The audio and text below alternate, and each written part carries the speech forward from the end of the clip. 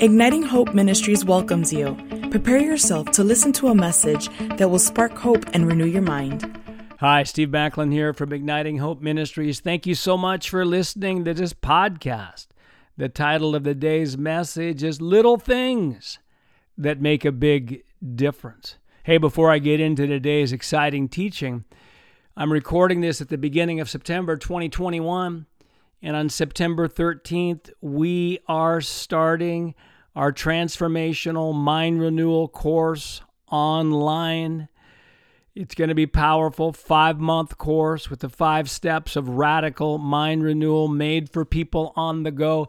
It has our best content. This is a course that has brought so much breakthrough for people, and it gives systematic ways to renew your mind, plus the systematic teaching of our most powerful truths that we share about victorious mindsets, about hope, about declarations, laughing at lies, joy, replacing lies with truth.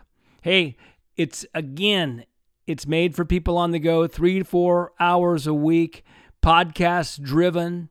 It has many of our best books included in the course. We have an essential level that will give you the basic content, the books, the podcast, the videos, and then we have an intensive level with that, plus community, 2 belief training sessions with Igniting Hope Belief Trainer, plus 10 Zoom leadership teachings with some of my best leadership material that will be a part of that level, the intensive level. Anyhow, hey, if it's not for you, I'm mentioning this right now because there may be somebody that you know that is looking for breakthrough or looking to radically increase their influence and go from average to great.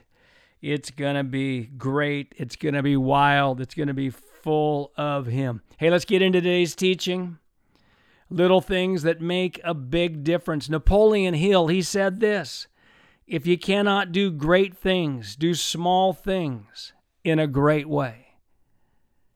If you cannot do great things, do small things in a great way. This quote is very similar to something that I frequently say, and it's a story that I share.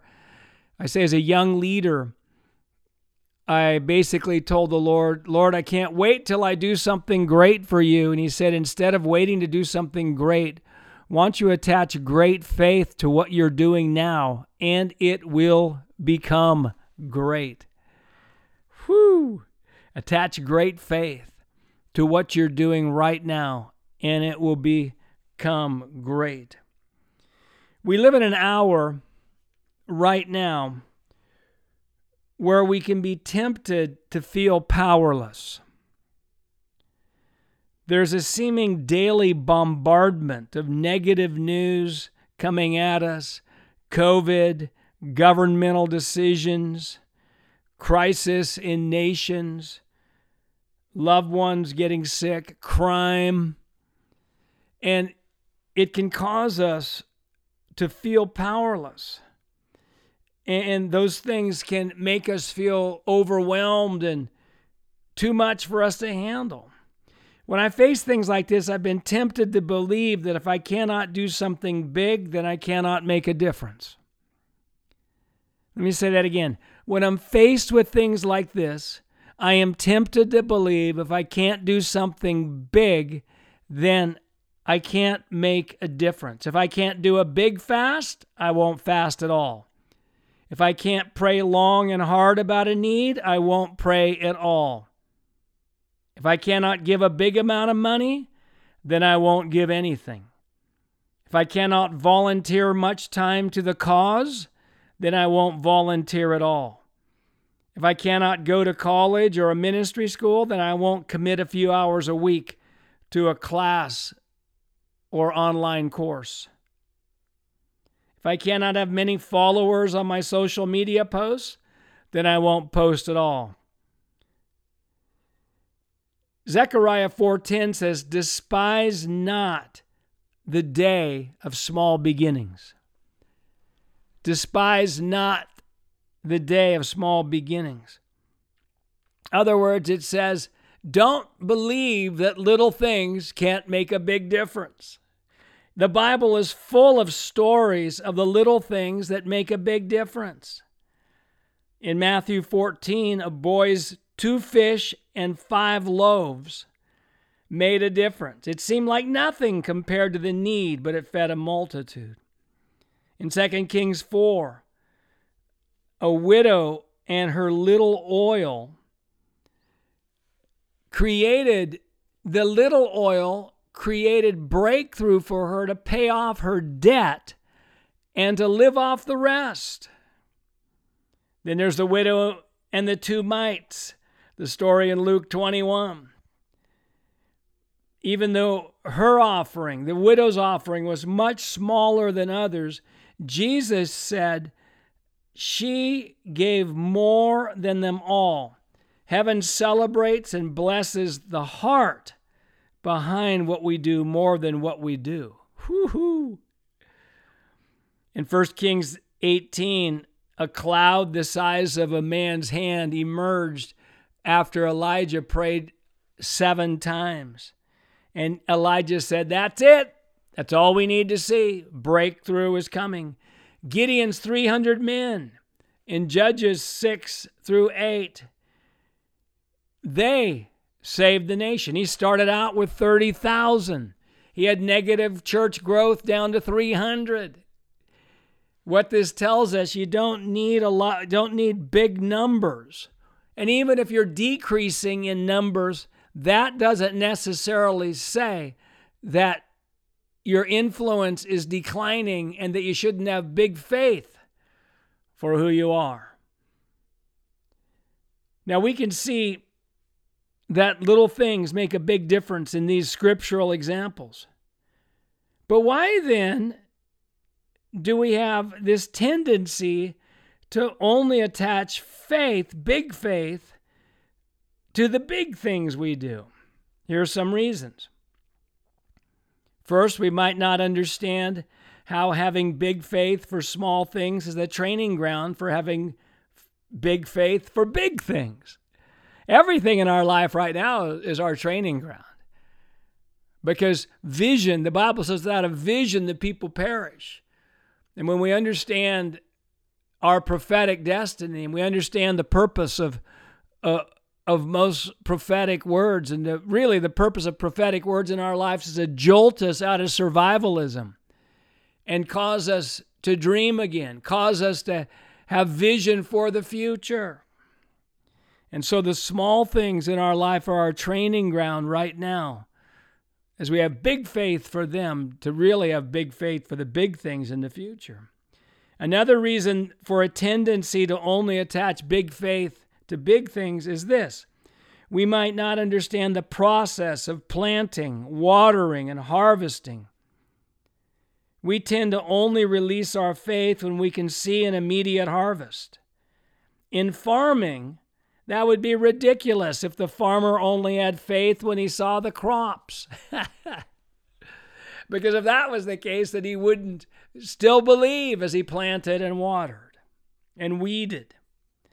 Also, a reason we don't understand that selective enthusiasm is a character issue that must be overcome. Selective enthusiasm is a character issue that must be overcome. If I'm only enthusiastic when things are exciting, that isn't going to serve me well in my life. Another reason to not attach big faith to small things is that we misunderstand that we are being trained to stay excited when things don't feel exciting. I just said that. I said it in 2 different ways. And we might not believe our assignments are significant and important. I love to laugh at lies. Let's just laugh at this lie. Your assignments are not significant and they're not important. Now, here's some ideas for how we can build the muscle of doing small things in a great way. Number 1, develop the habit of acting more enthusiastic than you feel. I've done that for years. Enthusiasm's a muscle that we build. And some would say, well, I don't want to act more enthusiastic than I feel, because if I do that, then I'm a fake and I'm not authentic. Hey, we do a lot of things that we don't feel like, and we don't call it fake or being inauthentic.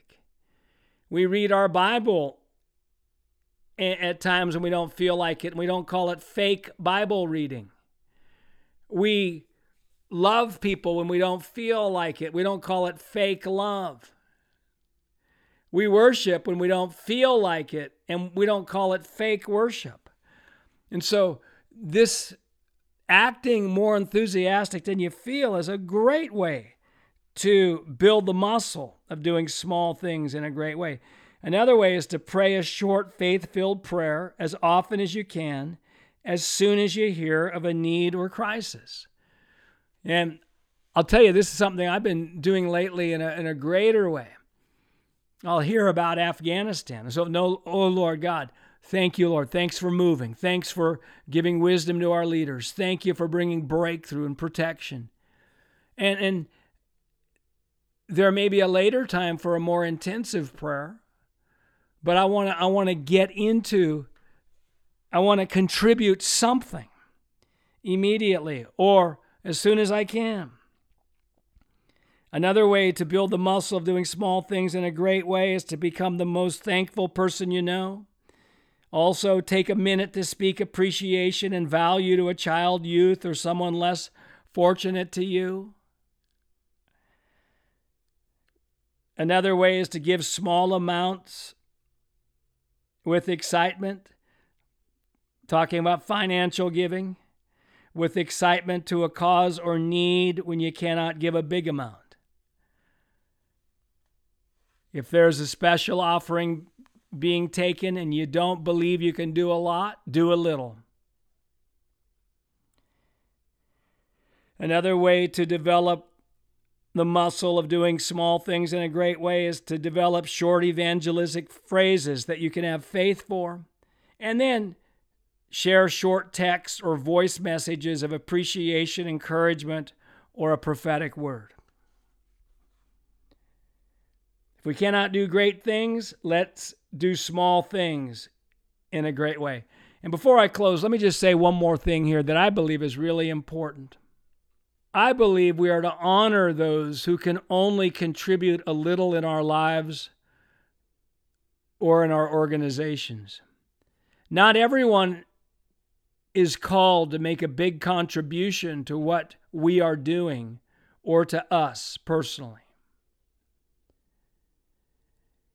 And as a leader, certainly we're to call people to right priorities and high commitments.